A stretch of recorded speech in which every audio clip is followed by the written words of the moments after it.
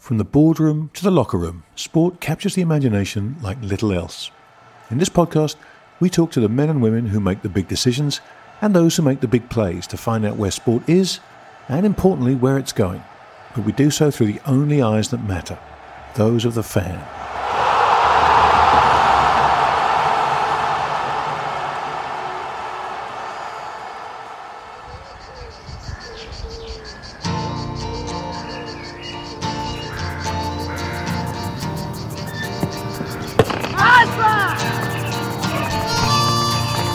Welcome everybody to another edition of The Groundsman. Joining me, as always, on the left, Roger Mitchell, on the right, Giles Morgan. Rog, hi mate. Hi, how you doing, Grant? Good to see you. Doing very well indeed. Giles, how are you?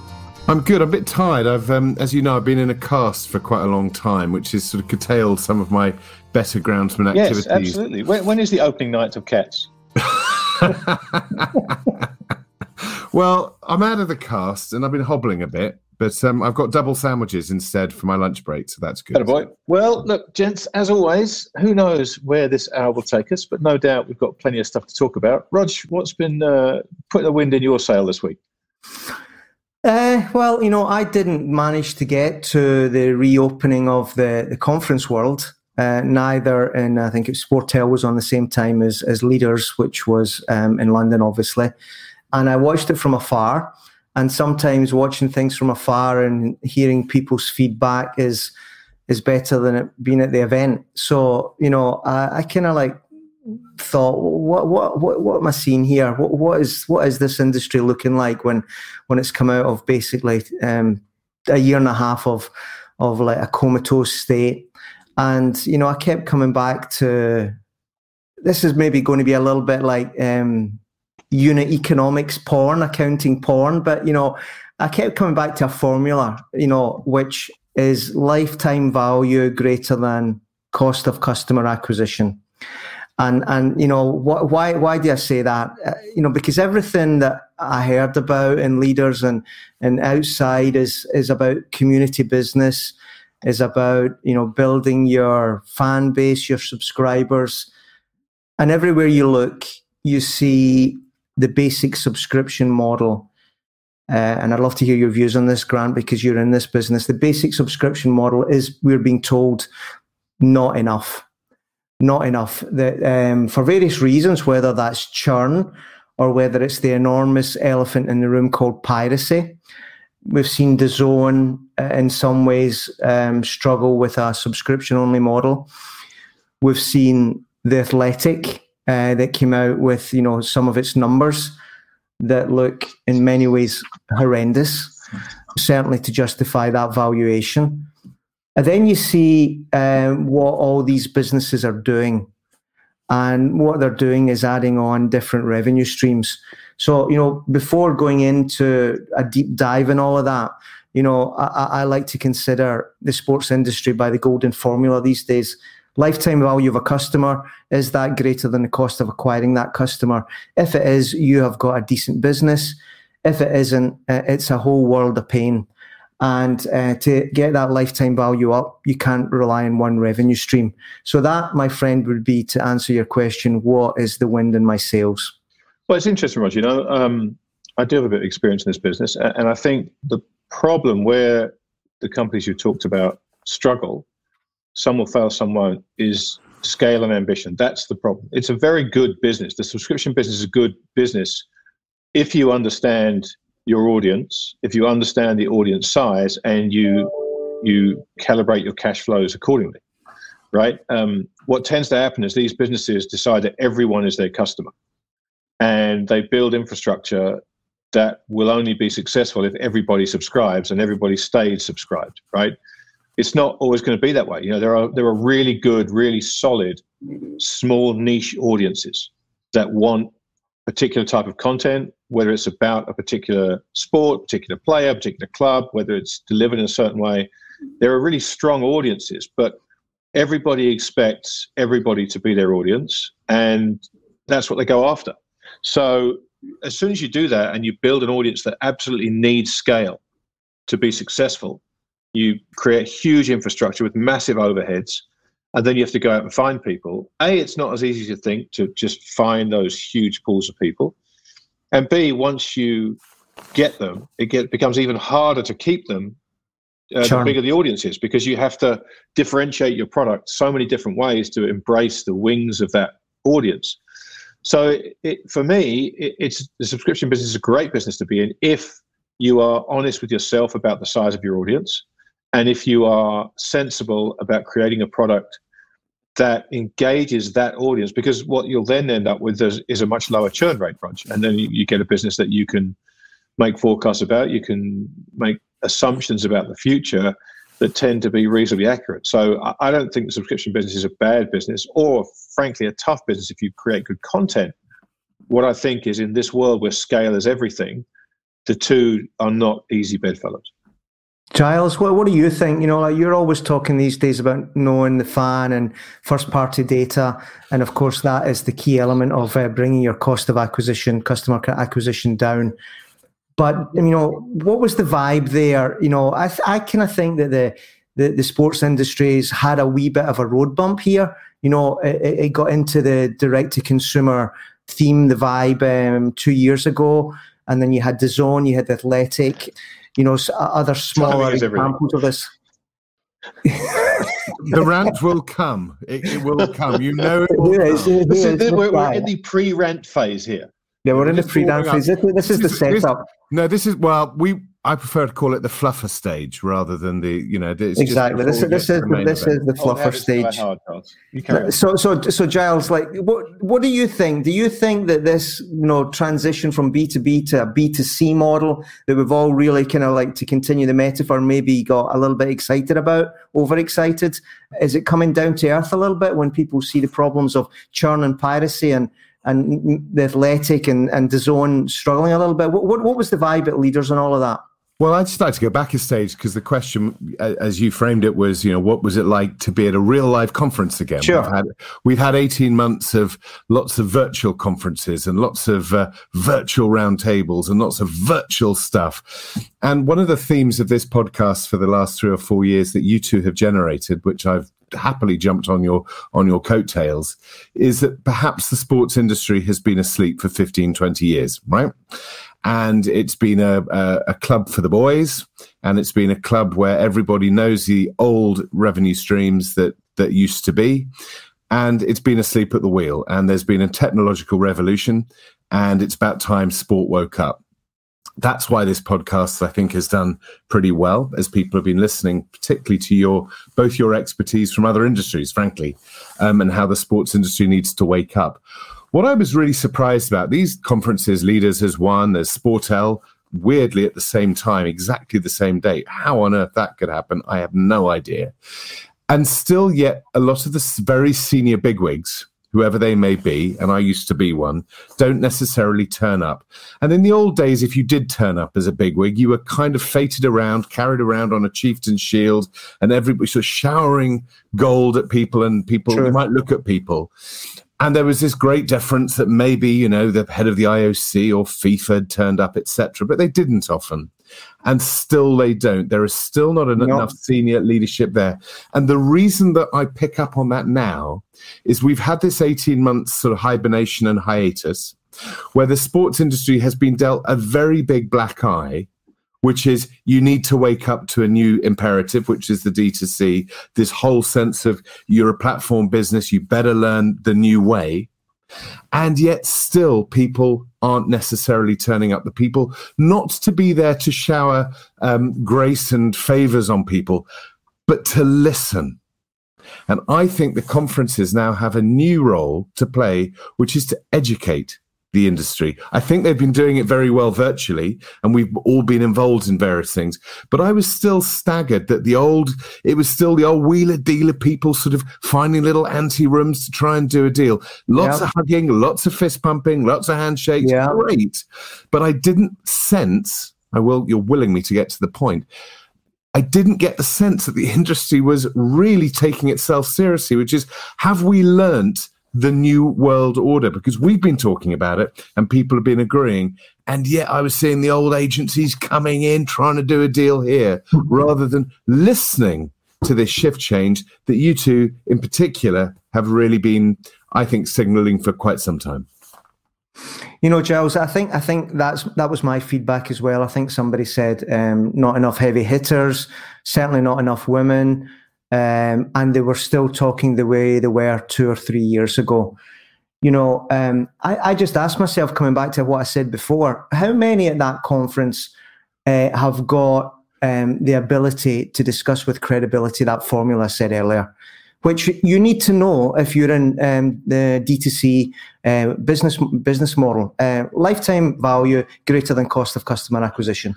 I just hear them all still going through various flavors of a B2B model where all this little cool stuff, whether it's coming from Buzzer or Annie Mocha, is kind of like seen as, we need to do it a wee bit over there, don't we? Like the way ad agencies used to say, we need to do digital in some. What's the budget for digital? That's what I sensed looking at the last couple of weeks. If I were one of the conference organizers now, I'd be getting someone like a Sir Michael Moritz or someone like that who absolutely has credibility, even Sorrel, and talk about the real imperative going forward. Talk about the change, because it's there for people to listen to. And you're right, being a bit part with a few nice sort of conference sponsor booths with people handing out lukewarm coffee, hoping to get a meeting and hoping to be spotted.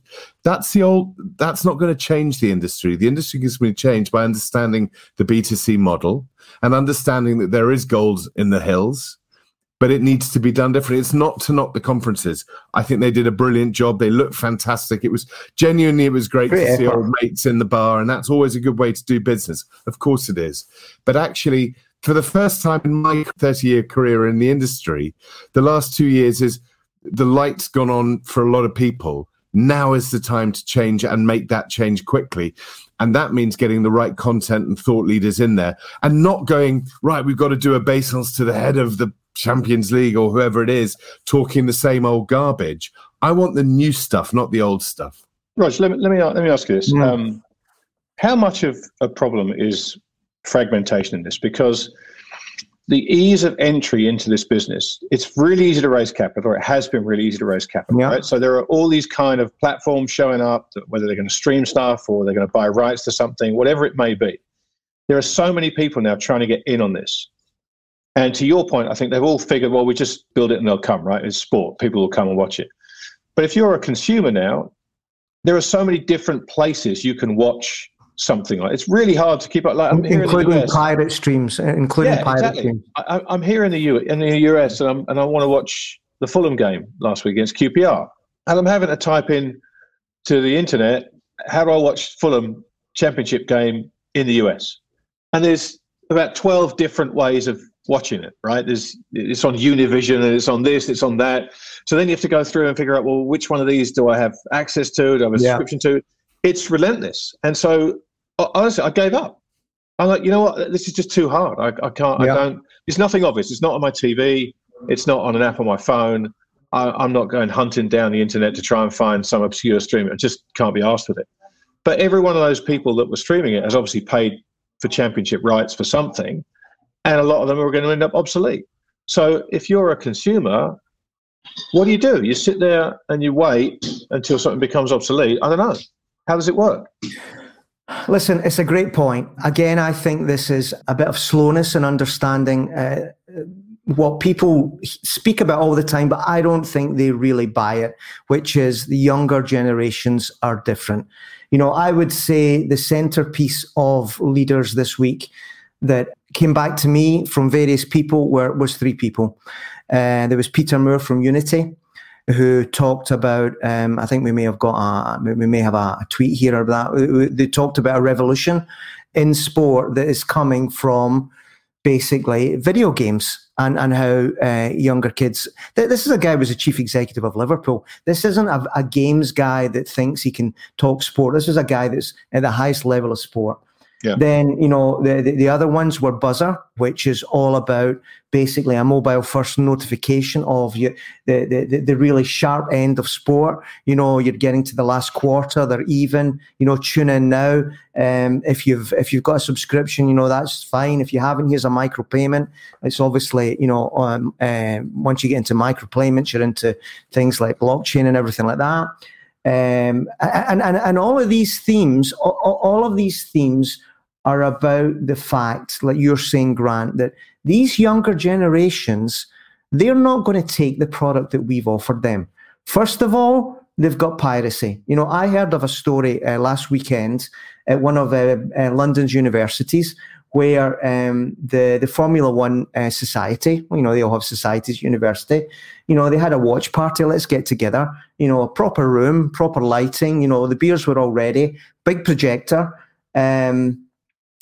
pirate stream. Now, I don't know why it was a pirate stream. I don't think the F1 OTT product is available in the UK for conflict reasons with Sky, I think, or whatever it is. But the fact is, these so-and-sos find a pirate stream dead easy, and the quality's great, and they just get on with it.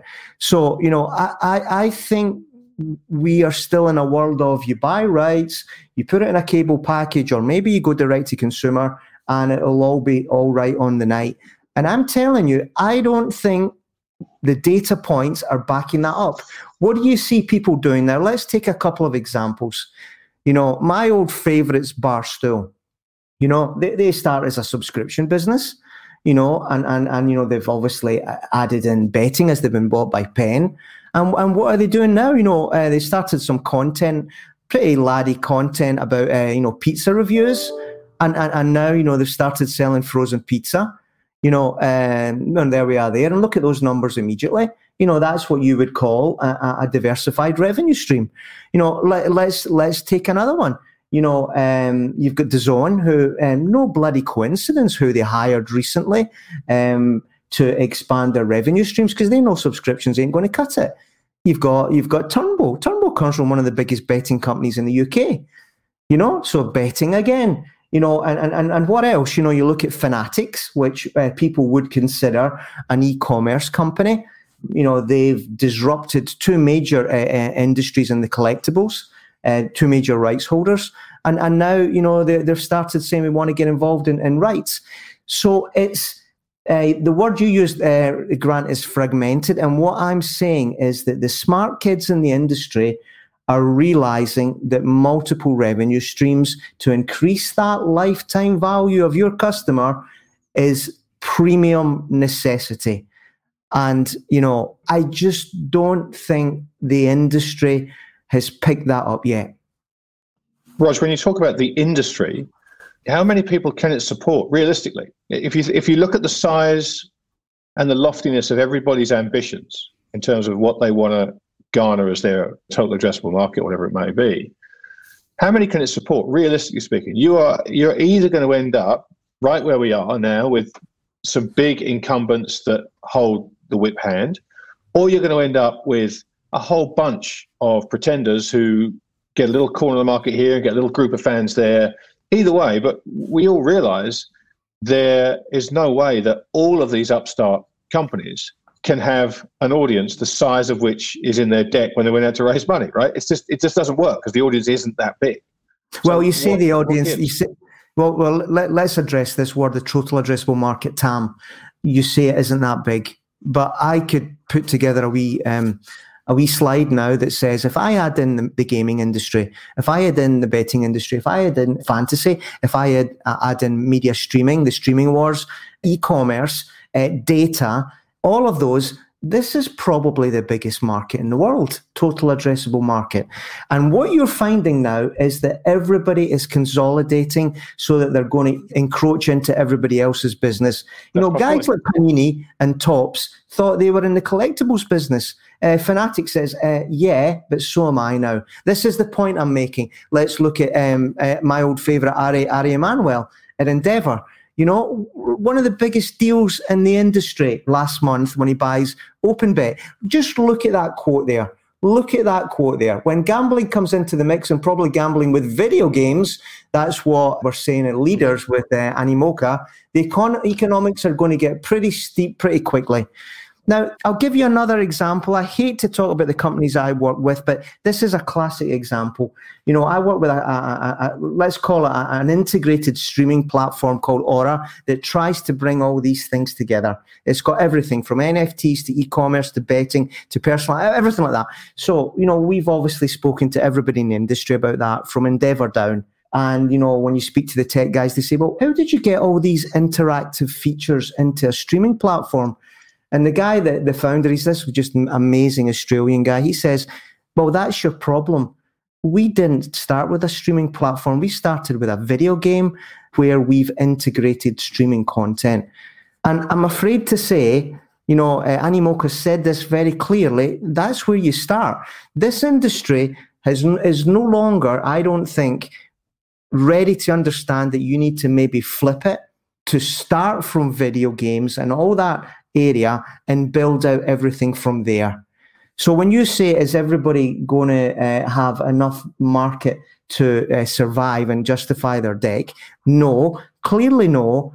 But I'm telling you, look at something like Buzzer that I believe fundamentally, and by the way, that's our next guest on the big interview, Bohan, his product market fit, mobile first, Gen Z, notification of the game's, let's say, marquee premium moments, integrated with, your subscription package, that's perfect. Yeah, I don't disagree. It's perfect. But then you see, and I love DAZN and I love their what they've done, but they've struggled for 2 or 3 years to work out, do we go big in small markets? Do we go small in bigger markets? Is it only boxing? Is it multi? Do you know what I mean? And that's my point exactly. Well, it's bloody hard, because the thing, Grant, is when everybody's invading everybody else's little, like, what they thought was their fiefdom in their market, you've got to react. And what I'm saying is, the only way that you can manage in this industry now is if you understand that golden formula. Lifetime value is greater than cost of customer acquisition. And I don't think sport is scaled up to know that formula. That's the rant. That's it. Rant over. Good one. Rant off. Good one. That was good. All right, fantastic. Gilo, what do you got in your sales this week? Anything interesting? Well, I think we've said this one about a year ago. It doesn't happen very often, sadly, because he's not been playing so well. But it's quite nice to see Rory McIlroy win again, wasn't it? I was going to bring that up myself. Yeah. Wasn't that great to see him win again? Again, when we go into a deep dive about sport and D2C and consumer, it's absolutely right. And everything Roger says is right. And we're kind of trying to shake the industry into a new dawn. But my God, it's brilliant just at its most simple when a team, or in this case, an individual, just wins, particularly when he's been having his problems. I think he's now top 20. Is that right? Well, that was his 20th PGA Tour win. 20th. Okay, that's what it was. And he was 16 under on the weekend. And I couldn't help but smile thinking of you, Rog, when I saw him win. I mean, it was a tremendous. What was the name of the tournament? What was the name of the tournament? The name of the CJ Cup. CJ Cup in Las Vegas. Yeah, that's the one I remember. Yeah, I've got that one on my wall. I've got the list of previous winners on my wall of that one. Such a twat. You really are. It was a great victory. Face down Colin Morikawa, shot 16 under at the weekend. It was a great victory. Do you know, and Grant, I mean, end of, because particularly when bloody Mitchell, he'll win some putting competition at Lake Como Golf Club and we'll never hear the end of it. Yeah, exactly. Yeah, no, I'm delighted for him. Listen, I do like him. I did see a video of him this week, and he's such a lovely guy, isn't he?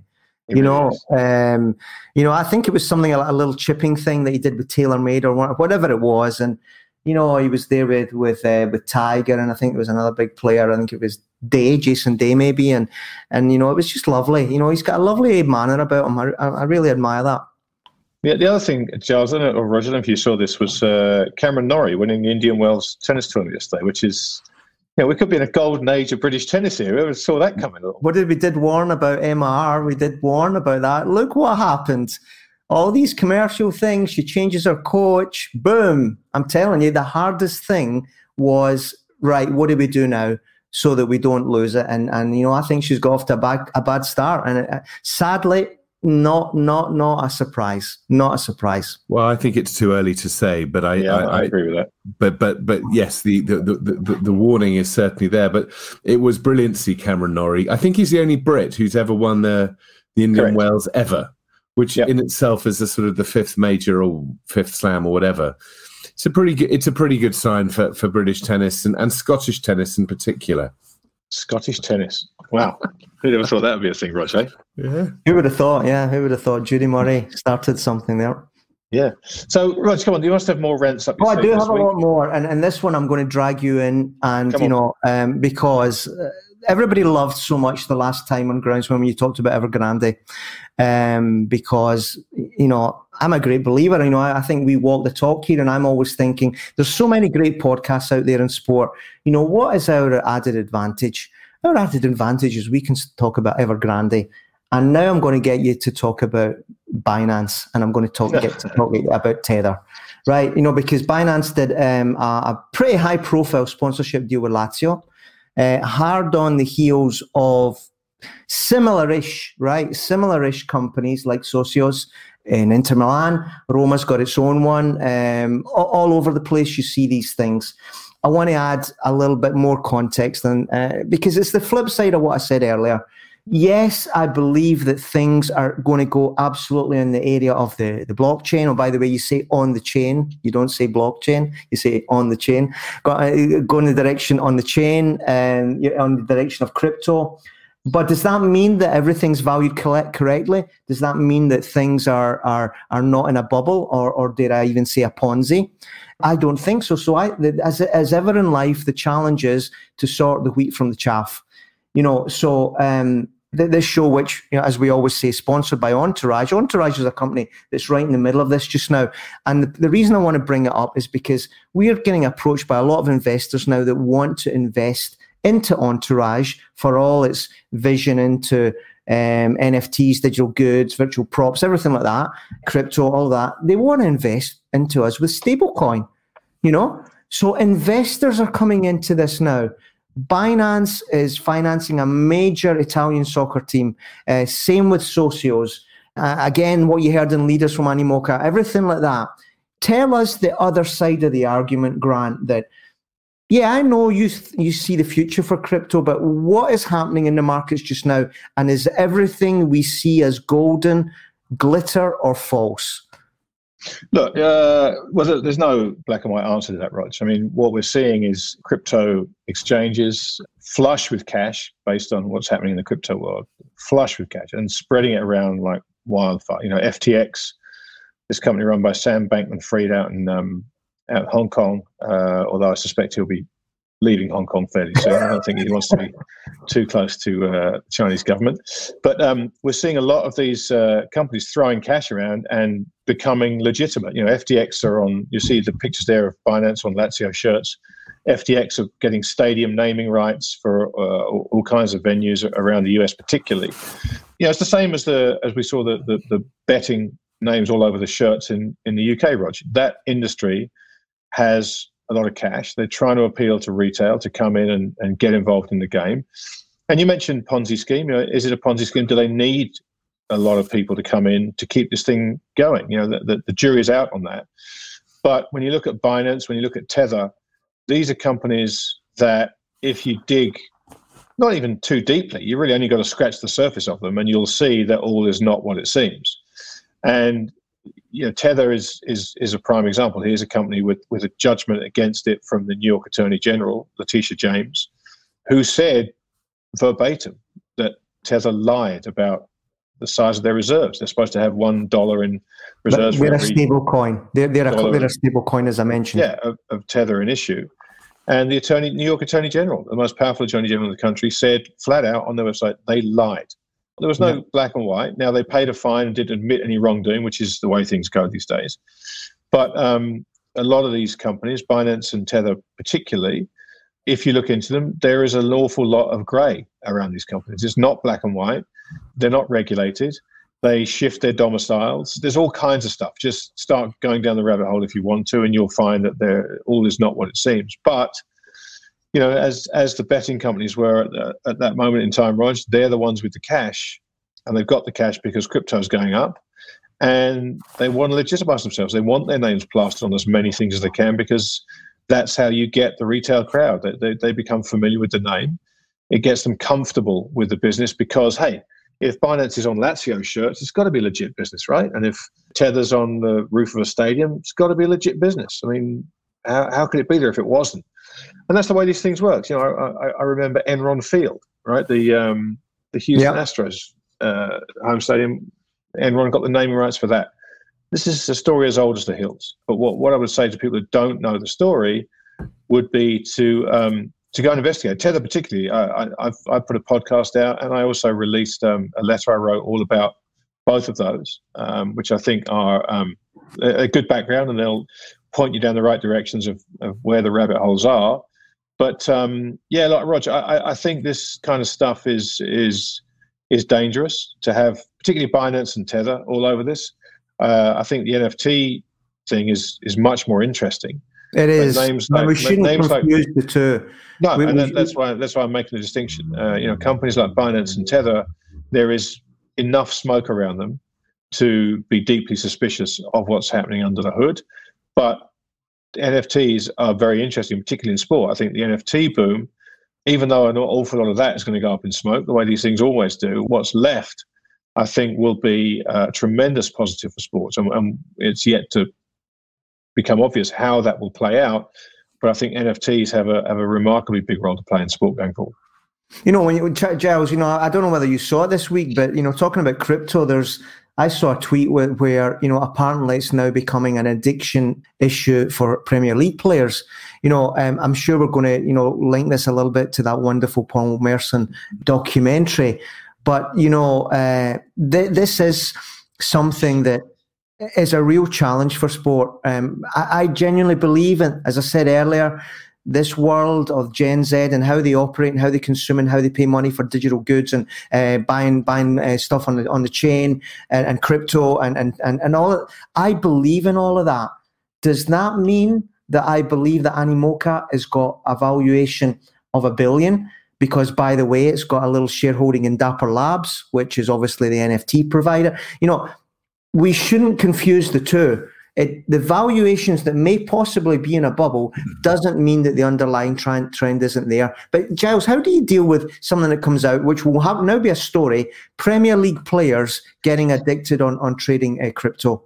Well, I think obviously it's related to gambling and maybe to hyperbole and great riches. And that is one of the areas that probably sport in particular has to be so careful about, particularly for footballers or those with great amounts of money, is getting sucked into the wrong schemes, into the wrong thing, particularly without regulation, particularly with the expertise and the guidance. So I saw the article that you sent and just put up on the screen, and I think, as ever, it's if you're uninitiated, if you don't know about things, it's like going to the horse races. If you don't know, you can be fleeced. So you have to be careful. And I think that guidance, and crypto is new, and there's so many, the vernacular is all so new. And I suspect there's quite a lot of snake oil out there. Yeah, no doubt. I mean, when you link it to the betting thing and, coming back to Ari buying OpenBet, which is one of the major companies in the plumbing of the whole betting industry, and you look at, Radar, and you look at Genius and obviously IMG themselves, betting is going to be such a big part of the sports industry lifetime value, as I said before. And then I don't think MD can see that Paul Merson documentary or read about, what happened with Football Index, which, all of that is coming out now. All of that horrible stuff is coming out now. Yeah. And then you see as I say, the crypto stuff. This is the biggest conundrum I think there is for sport. There's the Football Index one. How can you look at what is going to be a major, major revenue stream as the sport polarizes, certainly for second, third, fourth tier sports rights, and see the thing about Merson and all of that and not say, how am I going to resolve this? And many people, I just think, manage to still keep the two things separate. Say, oh, isn't it a shame Paul Merson, he was manipulated in that way, and in the betting companies. And then over here, oh yeah, there's a great deal for, my data rights that are linked to betting. I'm going to take that. Do you think, Giles, that the industry is deliberately keeping these two things apart, or, is it just that they're not joined up the dots yet? Well, I think there's a morality conundrum in sport. There always has been, though, in as far as, on one hand, the purists would say, and we would all say, as people who've taken part in sport at any level or watched any level, is that sport is a great educator for life, about values, about how to live as a human being with respect and with humility and all of those things that good sport teaches. Golf, it doesn't matter. All sports do. And then on the other side, you look at where the finance is coming from, as you say. We're looking at the lifetime value. We're looking at different revenue streams. And clearly, betting by far and away is going to be a major lead in that new revenue. Yeah. Which in of itself is also going to cause all manner of heartache and bleed and loss. And that's a really big, that's an episode in itself of morality. Because on one hand, you want the power of mammon and the power of growth, greed, and commercialization. And of that, you feed off weakness. At the same time, we're looking at sports saying little Johnny or little Elizabeth learns to play football and learns to play in a team sport and learns some really useful life lessons. And there's a dichotomy. And it's one of sports tragedies, actually. Because, but look, we all remember, we're all old enough to remember when just about every major sporting event, particularly in the UK, was sponsored by tobacco companies, right? I mean, that wasn't that long ago. It was half a lifetime ago for us. I mean, it was Benson Hedges this, it was Silk Cut that, it was, all of it. It was Marlboro, everything was tobacco related. And that ultimately, when the time came to make the moral judgment on it, it didn't take long for it all to just go away, and sport was left to figure out what to do. I mean, you must have been in the middle of that, right? Or picking up the pieces from it. What was that like when all that money, which is the biggest pool of sponsorship money in sport, went away? Well, it went, and the banks picked it up briefly. Right. You're absolutely right. It suddenly became the area to grab hold of. You think of golf. Well, actually, you think of all of us when you're young. It was all based on cigarettes. Yeah, it really was, and booze in a big way. And that sense of morality is different because, on one hand, big government talk about morality, and yet many of the politicians have none. Surely it's interesting. It's interesting. 30 years ago, certainly in the UK, when whatever you think of the morality of individual politicians, but there was a lot more morality than there is now. Yeah. And yet, at the same time, I suspect in the UK, it's going to get more and more squeezed out as we become more dystopian. Let me pick up on that, because I think one of the biggest stories this week. You talked about tobacco companies. What was the change for tobacco companies? It's when they were accused of selling addictive goods to children. To minors, yeah. Yeah, right. So who's watching what's happening to Facebook and that whistleblower? I mean, we've all got to love Facebook and everything like that for everything they've done, and I'm a big fan of all of that. But what were the words that were used this week? It was addictive to young kids, makes them feel bad about themselves, harmful. As soon as you put addictive and minors together, you as a business are in a world of pain.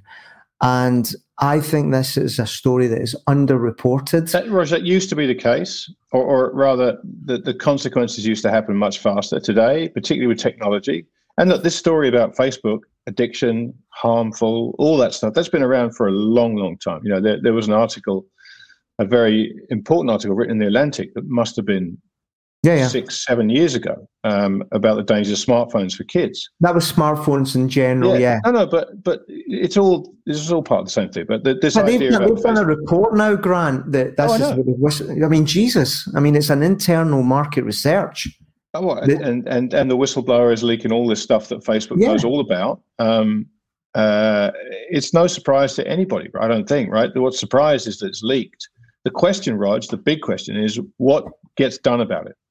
Because what you're now doing is you're taking on arguably the most powerful companies, not just in the world right now, but of our lifetimes. These big tech companies, Google, Facebook, Apple, are the most powerful companies, arguably, that we've ever seen.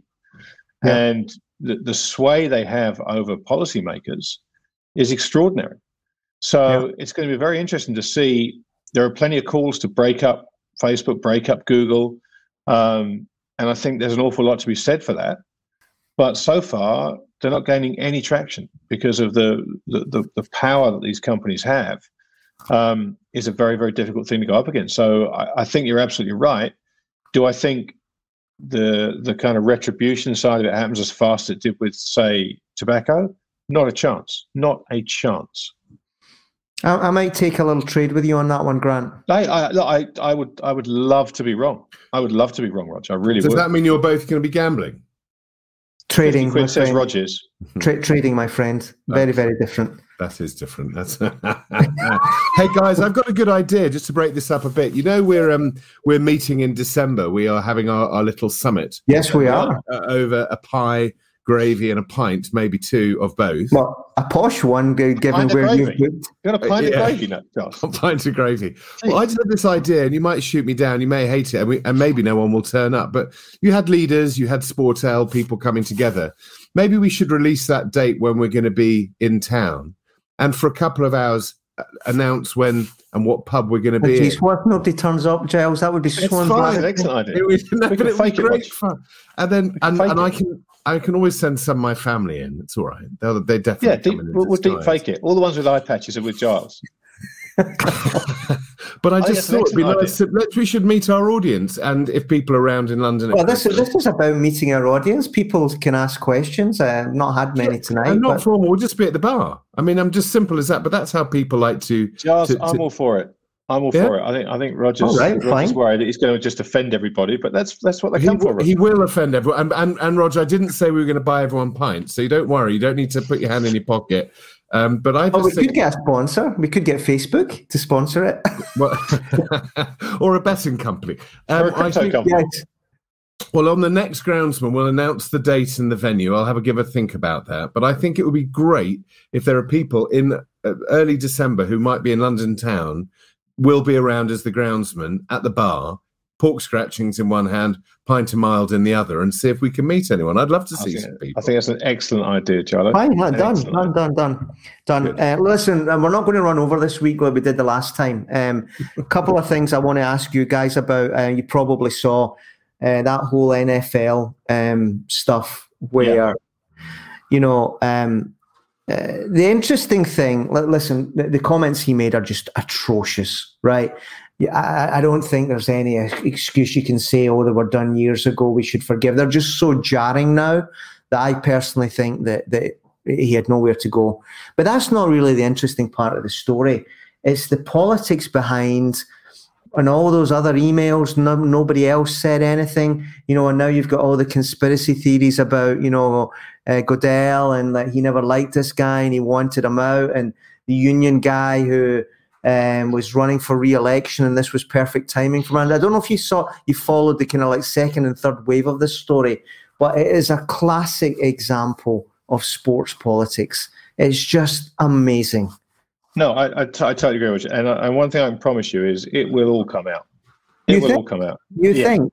Yeah, it was the right time for John Gruden's stuff to come out now, and it'll be the right time at some point for Roger Goodell's stuff to come out. It will come out. There's just it was interesting, and you're right. This stuff he wrote was hugely objectionable, but it was interesting that he wasn't employed by anybody in the NFL at the time, and these were private conversations. It just shows you that this is the world we live in now. Everybody has to be careful of what they say at every point in time. And Roger, going back to that last thing about Facebook stuff, this is why these companies are so powerful, right? They have all this data. They have all the information. They have all the emails. It's all there, right? It's all there. And so, I was watching the latest Dave Chappelle stand-up. Yeah, I saw that. And again, there's been a huge amount of controversy over that. Yeah. To me, I think the people who watch it are not listening to what he says. I think he's incredibly brave, Dave Chappelle. I think he's a fantastic comedian. And I keep using the quote that Ricky Gervais famously said about people mistaking the subject and the target of the joke because they're rarely the same. And it's absolutely right. But the Chappelle stand-up has also caused a lot of stuff. And there's been whistleblowers at Netflix now sending out, the cost of it. And that's blown up. It's very, very difficult now for anything to stay private. We all live our lives in the public eye. And so every email you write, every text message you send, you have to imagine it being splashed on the front pages, because at some point, if it's important for somebody to bring it up, they will. And I think that's a great shame.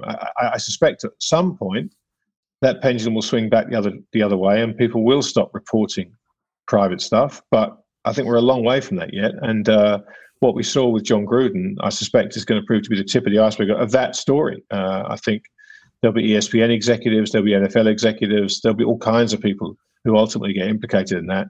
And I think we are at the very, very beginning of that story, Roger. I don't think it's going to go away quietly. Well, it's usually me that's the cynic, but there you go. You're probably right. It'll all come out when it's somebody else's turn to be But it's not only this is whatever it is, an 8, 9, 10 year story, but we're facing this in society as history is trying to be rewritten, and revisions to history of things that happened in the past of a bygone era. And for me, I find not his comments clearly objectionable. I'm not really talking about that. But the sense that everything now is, as you say, in the public domain, and therefore goes back infinitely as well, for me is a terrifyingly dystopian world we're living in. It is. And I hope the pendulum will swing at some point. People go, you cannot live like this, because, as we say, stand-up comedians, there's everybody jumping on the bandwagon of what I think was voted one of the greatest comedies of the 70s, Fawlty Towers, is now pretty much written out of the syllabus because of comedy that at the time was of the time and very funny. I'm not saying it's right now, but you have, God, you can take it right back. I don't think the Egyptians were kind to their slaves, right? No. When the pyramids were built, but the pyramids are what they are. And I think all of this stuff, it scares the shit out of me, to be honest. Partly because wait till we see a crypto company get the naming rights for the pyramids, Charles. That'll close the circle completely when we see FTX blazing on the side of the pyramids. Yeah, but it's like coming back to the NFL a second. We've talked about this not in the first. The first kind of like major item of the shows, but we've talked about the NFL over 3 or 4 shows now, and the more you look at this organization, which still is the big daddy, isn't it? It still is the big daddy. I mean, and I speak as somebody that was in a role that you had to try and run a league when you've got all these powerful owners. But I think I was doing nothing compared to the kind of stuff that goes on at the NFL. Like if you even think these days about what the latest iteration is, which is, getting the legal boys involved in whether you can move a franchise from one city to another. I mean, I don't know who's following that story with the Rams. Yeah. Yeah.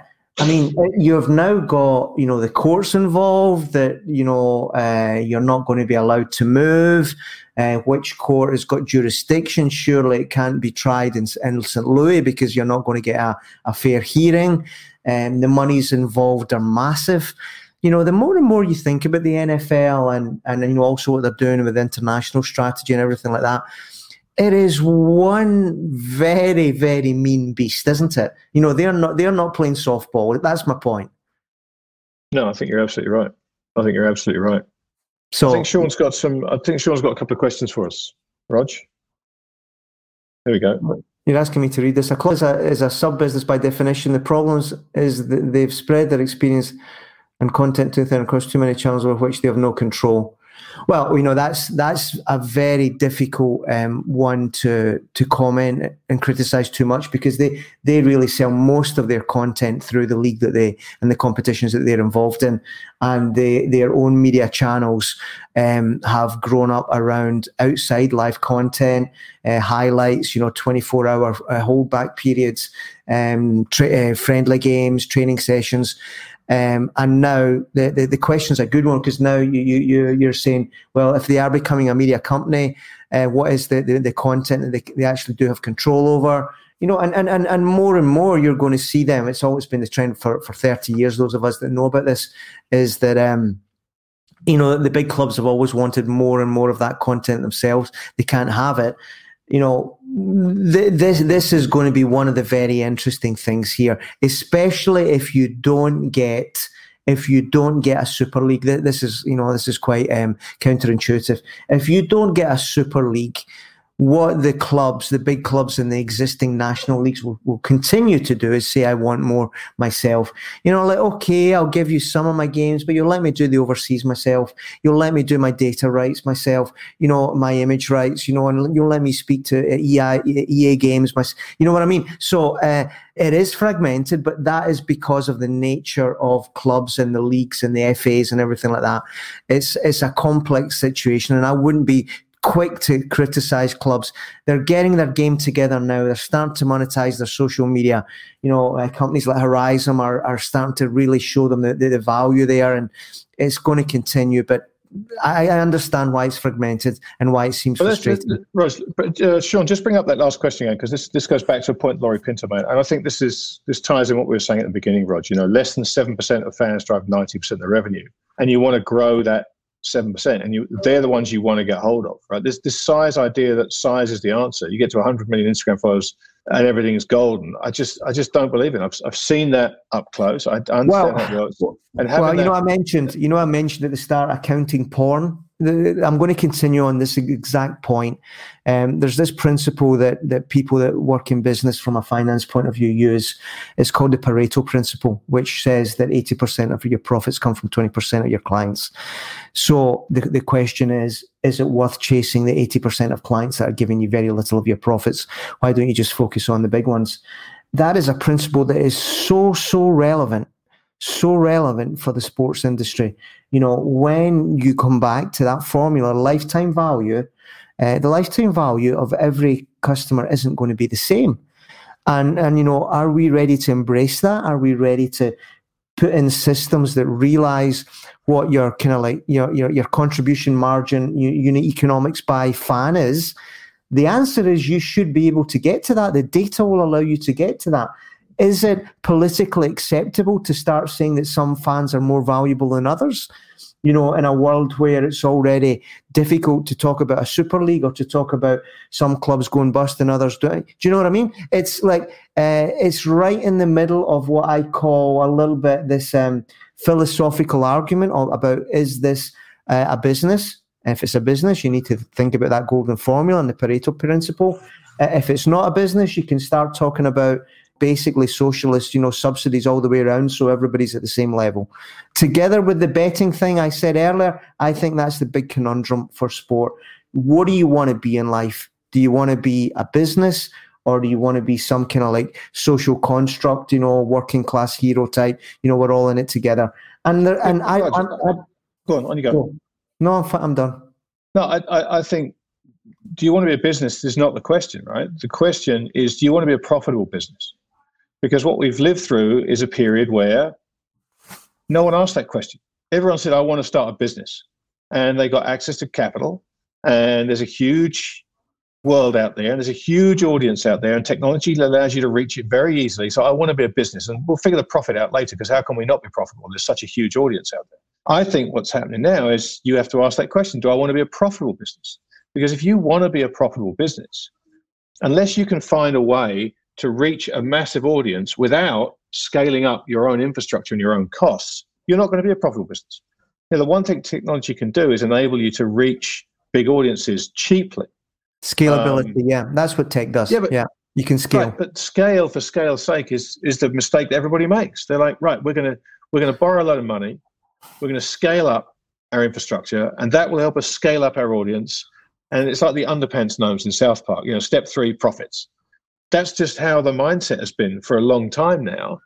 And there is so many new entries. Conversation, this, Grant. There's so many new entries into every single corner of the sports industry that you end up with the Highlander principle, Rog, right? There can be only one, although there can be but you take my point, and this what I called on your podcast, this beautiful chaos of the sports industry. You need to be scaled up. You need to be a strategic marketer that knows, lifetime value, cost of customer acquisition, Pareto principle, unit economics, which is your point. Show me the unit economics for scaling up. And I still see a lot of people, as Giles said at the start, in the conference, as it going, I don't see the industry really getting with the program. But Rog, this scaling up thing, right? The scaling up is, in people's minds, is infinite, right? When you talk about scaling up, it's like, right, we'll get to 1 million. In people's minds, not in a good finance person's mind. In a good finance person's mind, you do the numbers. Yeah, you might be scaling up to 5,000 subscribers. That may be your subscription pool, right? So how do you build a business that works with 5,000 subscribers? What do they have to pay you? What do your overheads have to be? And that's the bit that people are going to get slapped around the head with. I completely agree, mate. Because they're not going to be able to just borrow money hand over fist and scale up, and profits will come later. That's going to change. Maybe not yet with the crypto money that we've talked about, but that will change. Yeah. I think that's us done. We don't want to run over like the last time. Well, yeah, exactly right. We give a chance to actually say goodbye to it this time, Roger, without you just going, and another. Yeah. What I quite enjoyed was the opportunity to try and dust down a bit of a Connery impression of Juan Ramirez playing in Highlander, which, of course, is one of the great films of the modern era.